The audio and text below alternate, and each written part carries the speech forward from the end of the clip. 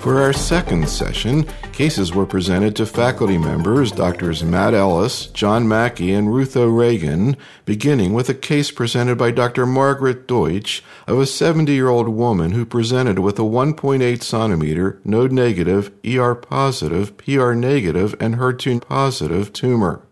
Her general medical condition was reasonable. She was a long-term smoker, though, and that was problematic in terms of her wound healing on her chest wall.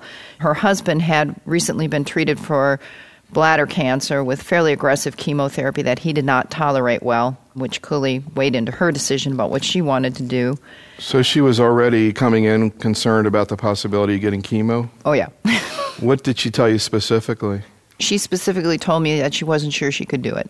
Did you talk to her about the fact that maybe the chemo that she'd heard about wouldn't be necessarily the same as what she would get? Yeah, we had several long discussions, and her husband was there about chemotherapy and what it would involve and what type of chemotherapy, and that it probably wouldn't be as toxic as what her husband experienced. And as this was going on, she had slow wound healing on her chest wall, and so she kept kind of just putting it off and saying, well, I'll think about it when I come back and my wound is better, and she just sort of put it off for months. So, John, we have a patient who has a 1.8 centimeter ER-positive, HER2-positive tumor that's node-negative. How would you be sorting this out? And a 70-year-old woman is reluctant about chemotherapy. Well, I think the first thing that we all have to face is that she is 70, and clearly you've done the due diligence in figuring out what her biological status is. Obviously, age isn't everything, but you're telling me she's a long-term smoker, had wound healing difficulties, and on top of that is not keen to pursue chemotherapy. So you've done everything appropriately with the assessment of this woman. Assuming she had normal left ventricular function, then you're entering into the question of really what additional benefit chemotherapy is going to provide to her over hormone therapy. And you're also facing, of course, the fact that we really don't know what trastuzumab would do without having given chemotherapy in some fashion as well. So we're actually dealing with a couple of issues. First of all, for women 70 and over, there's very little data to suggest that the magnitude of the benefit of chemotherapy is very large in that age group anyway. The meta-analysis had very few people in the most recent publication of that age and beyond. I think we're becoming more accepting of the fact that they probably benefit as much. However, the numbers are small in the trials. But you've got to be very careful and very aggressive in your support. Other issues, the delay from surgery to initiation of chemotherapy. If it's beyond 12 weeks, we now have good data from the British Columbia registry that these women's survival is impaired. So by the virtue of her delayed wound healing and perhaps reluctance to make a quick decision, she might actually be beyond the window when chemotherapy can be given optimally. So obviously you'd like to get women on treatment within 12 weeks. That's what the best data we have to date shows. In her, I'm not sure how easy it would be to get her through some of the standard chemotherapies that we see used with Herceptin, which generally include anthracyclines and taxanes. So I guess you'd have to have one of those lengthy discussions about whether or not she warrants chemotherapy given her physiologic status, and whether you bend all the rules and give her naked Herceptin with hormone therapy, for which there is absolutely no data. And if she asked you, what do you think about that idea? Of course, you've got to individualize it to her, but in general, how do you feel about it? Well, I think that we have a lot of data that trastuzumab works in virtually every setting. And there's no particular reason that you absolutely need chemotherapy to get some benefit from trastuzumab in the adjuvant setting. But that, again, hasn't been shown. And obviously it's crying out for a trial to be done so that we can give glib answers when we're in these kind of positions. But the reality is that would be a terribly difficult trial to conduct, randomizing people to chemotherapy or not in this situation. And I'm not sure it will ever be answered in my career. But if you have availability of trastuzumab for such a woman, if the healthcare system would cover it or her insurance would cover it, I wouldn't criticize you for doing it. All I can tell you is we really don't know how much benefit she's deriving. Ruth, there's a lot of debate about these patients with node-negative smaller tumors. I want to read you a quote from an interview I just did recently with John's BCRG colleague, Dennis Slayman. I asked them, bottom line, in what kinds of situations are you not using trastuzumab for node-negative patients? And he said, the only situation I consider not using trastuzumab, and here it's a judgment call, is DCIS with maybe an area of microinvasion. If there's a frank invasive carcinoma that's HER2 positive, I don't care about the size. That tumor, in my opinion, is HER2-driven tumor and should be looked at accordingly. Agree, disagree, or in between? I think that's a little strong, I have to say. The other issue, of course, that comes up is which hormonal therapy would you give her? And, of course, we have previously believed that the aromatase inhibitors are better in patients with HER2-positive cancers, but now we have data from the Big 198 study and the TransATAC data showing that actually in the HER2-positive group, they're probably both somewhat intrinsically hormone-resistant. I would do what you were considering doing, which is giving chemo plus trastuzumab. John, what's your approach to the patient with a HER2-positive node-negative tumor, and what kinds of numbers do you give to patients in terms of the risk to relapse? Well, until a few years ago, we didn't have a good handle on this because there wasn't a lot of data, but we now have, I think, 2 good studies. We have a Scandinavian study that is suggesting that even tumors 1 centimeter and below have a substantial risk of recurrence if they're FISH positive for HER2. And the same now is coming out of the BC Cancer Agency, which is the British Columbia Cancer Agency, suggesting that these women have a substantially higher risk of recurrence if they're HER2 positive, even if they're 1 centimeter and below, than if they are HER2 negative. And in general, I think we're looking at, even for tumors 1 centimeter and below, a recurrence risk in 10 years of between 10 and 20%. Now, one of the interesting things that you raise in this case is that she had breast conservation. And we have some data that we have not published yet, but we've looked at our series of HER2-positive patients who had breast conservation. And HER2 is the biggest predictor of local recurrence in breast, as well as obviously distant recurrence as well. So all I can tell you is that for her, particularly having had breast conservation, I would be concerned about her risk of recurrence. If you include in-breast recurrence in the figures, I would estimate we're looking at probably 25%. Just off the cuff, risk of recurrence in the next 10 years. Obviously, with her other comorbidities, she might not make it that long, but at the end of the day, we have to hope for the best. And I would definitely have a discussion with her that trastuzumab-based therapy would be a benefit to her.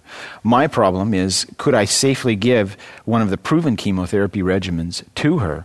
And to date, the one that looks least cardiotoxic, if you were to take all of the various approaches, would be some sort of sequential HERA-like approach, or the TCH from the 006 study.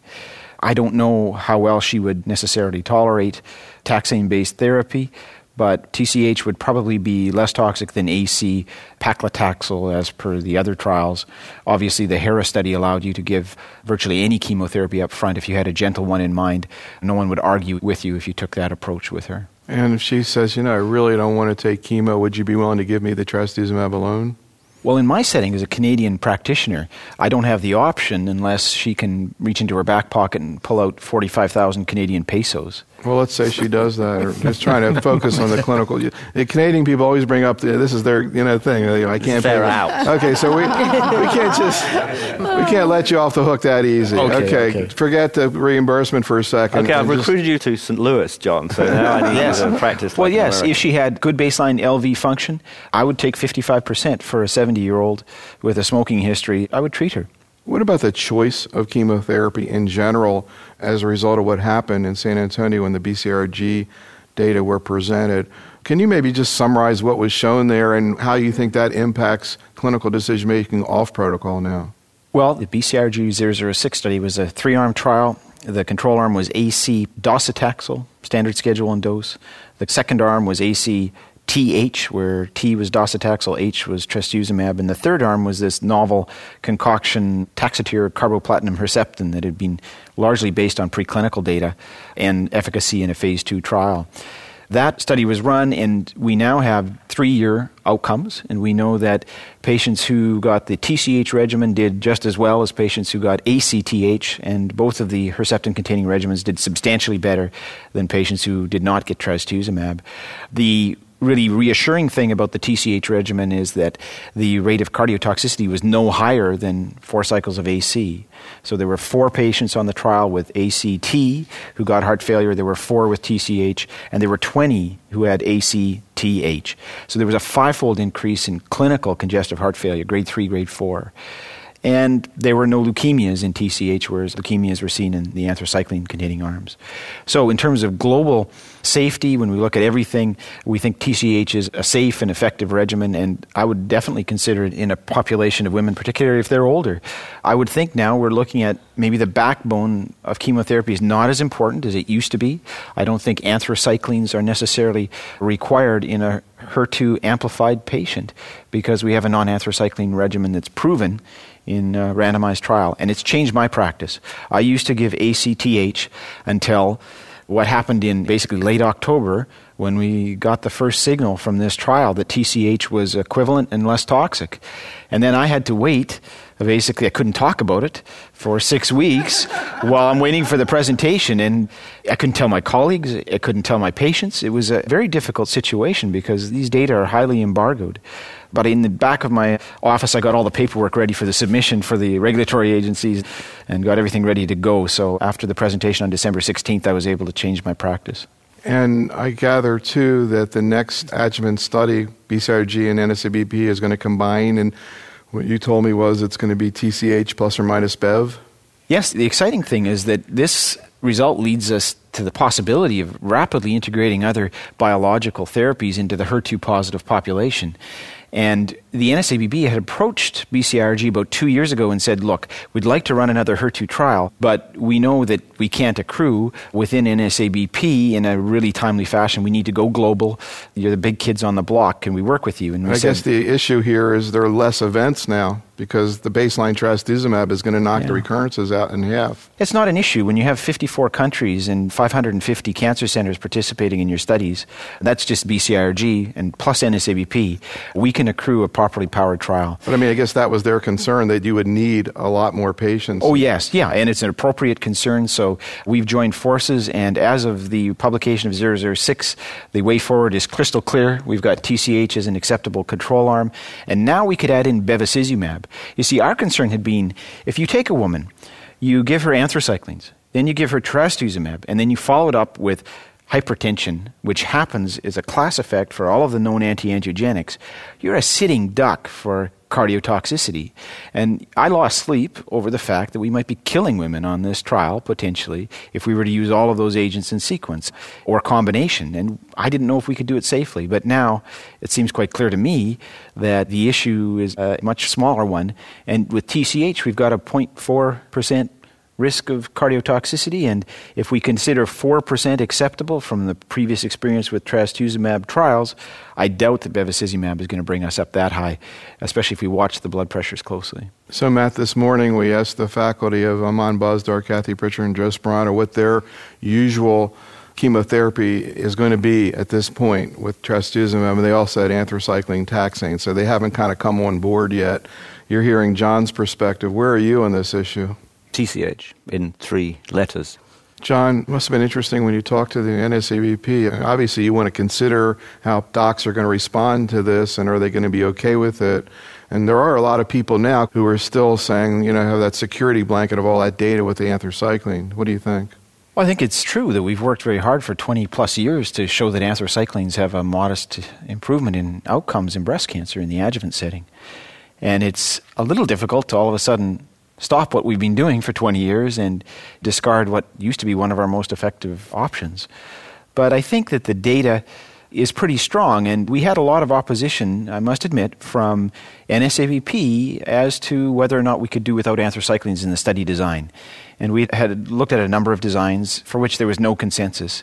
But all I can tell you is the 006 data stands as it is, and basically any concerns and disagreements among the trialists around the table just collapsed once the 006 data was shown. So the trialists are willing, at least on a clinical trial, to accept TCH as the standard of care and an acceptable standard of care. As for the Topo2 question that you're raising, last year we presented our first interim analysis, and it's a subgroup of patients for which we had samples. It was 2,000 of the 3,200 patients. We had FISH analysis of Topo2. And it turned out the co-amplified patients looked at that time like they might be trending to better results if they got ACTH. But it was a trend. The statistical significance wasn't there. And although Dennis put the slide up and said this is the p-value and this is hypothesis generating and this is not proven, he was so enthusiastic in his presentation that the take-home message is entirely different. And here we are. We have the data with another year of follow-up, a full 3 years, which is as mature as any other study. We now have 3,100 samples microarrayed, and we have FISH analysis on them, so we have more events. We also have more baseline data, and that signal's lost. So all I can tell you is that we can't find it anymore. We never proved it in the first place. It was looking interesting, and I was excited too, but bluntly, I think we were wrong, and we called it too early. I don't know that you really called it, though, because, actually last year when they presented that, it was very clear that you all said, I know these curves look different, but you really needed to wait. Well, it's true, we said that, but at the end of the day, when everybody's smiling about it and the amount of excitement around that possible predictive assay, because here, the holy grail of breast oncology is to find a predictive assay, something to tell us what to do. And we've got 2 already, so we're predictive assay junkies. If you look at the other tumor sites, they have nothing. So at least we're 2 ahead, and we'd love to have number 3, right? And then we could, instead of having our 2x2 block, we could actually go into 3 dimensions, and then we'd have more boxes. But we don't have it. We're stuck with ER and HER2. Matt, would you comment on c-MYC and whether you think that might turn out to be useful in this situation? I'm quite hopeful. I'm a little bit concerned about this trial design, although I think it's reasonable. I think that, of course, we've improved the outcome of the patients quite dramatically, and then we're layering on yet another therapy, and a lot of the patients obviously are not going to benefit. So I'm interested in teasing out groups of patients who do so well with Herceptin-based chemotherapy that adding bevacizumab makes absolutely no sense. And so the one marker that would potentially be useful here is c-MYC amplification. And as you remember, the term in genetics is a synthetic lethal event. In other words, MYC-amplified, HER2-amplified tumors, when you inhibit them with chemo and trastuzumab, basically destroy the cell through apoptosis. The cell's unable to survive that stress. And so I don't know whether we have a MYC analysis of the BCRG6 trial yet, or whether you can talk about it. Because obviously, I can't talk about it because it's being run as we speak. Okay, great. So it is being done.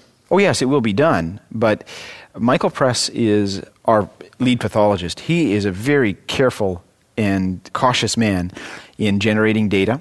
And one of the issues we had with the c-MYC story is that where the cutoffs were has never been officially presented, and how the cutoffs were derived. It was something that we couldn't get a good handle on. So unlike HER2 amplification, where we knew where black was black and white was white, and maybe there was a bit of gray in the middle, but we could draw our line in the sand, the c-MYC question is not so clearly answered as yet. So we have to define the cutoff even after we've done it to make a binomial determination. But I want to point out one thing, though, that in one sense, c-MYC is exciting because maybe it gives us that third dimension, but it's telling us a bit different than ER. It doesn't tell us whether Herceptin is good. It says you'll benefit a lot from Herceptin or you'll benefit a tremendous amount from Herceptin. And that's a finer distinction.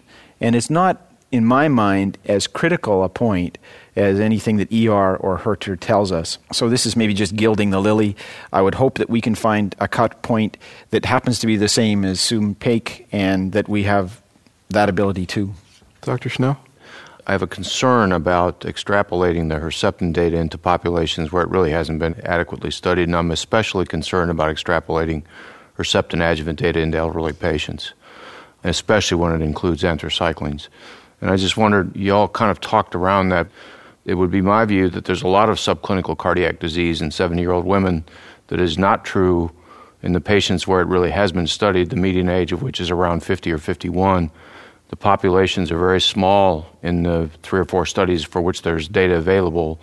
And particularly if you step into node-negative disease where there isn't a lot of information at all, I'm very personally concerned about recommending adjuvant Herceptin. And if I do recommend adjuvant Herceptin because of high risk, I'm strongly leaning at the moment toward a THC sort of combination. I wondered if the 3 of you had any comments about that. John? Well, again, as your token Canadian on the panel, I have the fallback position. We've written the guidelines to say if you give Herceptin, it's with chemo. So if you don't have a chemo candidate by virtue of age or comorbidity, then it just doesn't enter into the equation. However, I agree. I think that we are underestimating the cardiac risks that breast cancer survivors are actually achieving with our therapies. And I say achieving in quotes because the reality is we're often taking women. We don't do a good cardiac evaluation, but we found when we do so on clinical studies directed at that question that the women coming in for their breast cancer consultations generally have a poor VO2 max, so they have poor exercise capacity. They're often deconditioned. Again, hypercholesterolemia is quite commonly not known. We have problems with brachial artery reactivity that we're seeing after adjuvant hormonal therapy and after adjuvant chemotherapy that we're inducing. Basically, their endothelium are being poisoned somehow through the breast cancer experience. And on top of that, we're throwing in anthracyclines, potentially trastuzumab, and then hypertensive-inducing agents. So the problem is our clinical trials are generally stopping after about 10 years. In fact, the ATAC trial, for one, there are no more data going to be collected on these women after 10 years. So these issues are probably going to be underestimated even in the published literature. And when we look at things like the SEER data, which just was reported in the JCO at the end of last year, showing that women who got anthracyclines had 2.5 times the rate of admission to hospital for congestive heart failure as an age-matched population. I mean, we should be careful with these women. So I agree with you completely. Dr. Deutsch, could you follow up with your patient? After many weeks of equivocating, she finally said, I really just don't want chemotherapy. And so I sent her off to radiation. She came back from radiation, and then I said, well, would you consider taking Herceptin? And we talked about the heart issues and did a MUGA. I think I did an echocardiogram, and her ejection fraction was somewhere 60%. And so we went ahead and decided to give her a year's worth of Herceptin with Arimidex. So where is she right now in the therapy? She is about 9 months into her Herceptin. Her ejection fraction hasn't changed. She's doing well. She's happy she's doing something, but not chemotherapy. Marianne, how do you think this trial design of TCH plus or minus Bev is going to sit in clinical practice? I don't think it'd be a problem. You know, any of us that sat at San Antonio and saw the leukemic issue, that hit me as much, if not more, than the heart failure. So I think that's not going to be a problem. Again, lower risk, the node-negative patients? I have the clinical trial. If they can go on trial, I'd like to do it. So, John, what about the big study? Well, the breast intergroup study that is being launched, it turns out the name will be ALTO. And the name that had previously been discussed, Aphrodite, has not worked out. But the Aphrodite/ALTO trial is one in which another HER2-targeted therapy that everyone around this room is familiar with, lapatinib, is being explored in the adjuvant setting, either alone or in combination or in sequence with Herceptin. And so my understanding of the regimen is that it will be HERA-like in that people will get chemotherapy. You can either give the trastuzumab and or lapatinib either with chemotherapy or after it, after completion of anthracyclines. It's an 8,000 patient trial. It's 4 arms. I think it's a good question that they're asking. It's a different one from the BCIRG-006 follow-on study because it's essentially asking what's the optimal way to hit the HER2 pathway, extracellularly, intracellularly, or both. And, it's a different question. In general, all I can say is that most trials we've done have shown that hitting one pathway more than one way has not borne fruit. So, if you look at the estrogen receptor story, we don't do total hormonal blockade, we do sequences. And so, arguing just by analogy and not really understanding all of the molecular biology, I'd say we might see something similar here, that we're not going to make a major leap by combining 2 anti-HER2 therapies at the same time. I prefer the BCIRG-006 design because we're looking at a whole new class. We've got preclinical evidence that there should be substantial potentiation of the anti-cancer effect by combining these 2 agents. But obviously, there are 2 trials in this population now. There are actually 4 that I know of. The other 2 are simply duration questions, which are of incredible interest to the payers, but of much less interest, I think, to the patients. So, Ruth, one of the interesting things about this ALTO study is there are 4 arms in terms of the anti-HER2 therapy. One arm's got trastuzumab alone, the other's got both together, as there's a sequence where they both get it. But there's a 4th arm where there's lapatinib as the only anti-HER2 therapy, no trastuzumab. How do you feel about putting patients on that study, particularly maybe multiple node-positive patients? Yeah, I know I'm probably in the minority here, but I actually find that quite a bit of a problem because we only have, one positive metastatic trial with lapatinib. We don't even have a first-line metastatic trial, so I'm a little leery of that. And I do agree with John. I think the targeting with the lapatinib and Herceptin may not work out because remember, Carlos Artiega did a trial through ECOG looking at gefitinib and trastuzumab, and it was completely negative. Obviously, it's not exactly the same thing, but it does suggest that perhaps targeting these intercellular and extracellular may not be the way to go. So I do have some issues with that trial, and I actually kind of prefer the BCRG study design, I think, because of Mark Pegram's data with the bevacizumab and trastuzumab in the metastatic setting. So I would have some issues about that trial. Matt, what are your thoughts? Would you be comfortable in a patient just getting lapatinib as the only anti-HER2 therapy in the adjuvant setting? I think so. I mean, if you look at, let's say, for example, the ATAC trial, there was a drug, anastrozole, which some people were very concerned about the idea patients want to get tamoxifen. But I think essentially the winning argument was that both effectively targeted the estrogen receptor. And I think you'd have to say very clearly that both lapatinib and Herceptin effectively target the HER2 kinase. And I think it's very important that we may in a situation to offer patients maintenance oral therapy over IV therapy. So I think that the trial has adequate equipoise and should be strongly supported. The last thing I would say is I'm delighted that there are two different approaches to the problem because, as you remember, with the trastuzumab, we basically had several trials that were essentially the same, bar dancing on the head of a pin, and we ended up merging the two. Whereas now we're going to have a trial looking at bevacizumab and a trial looking at lapatinib, and I think that that's a much more preferable situation.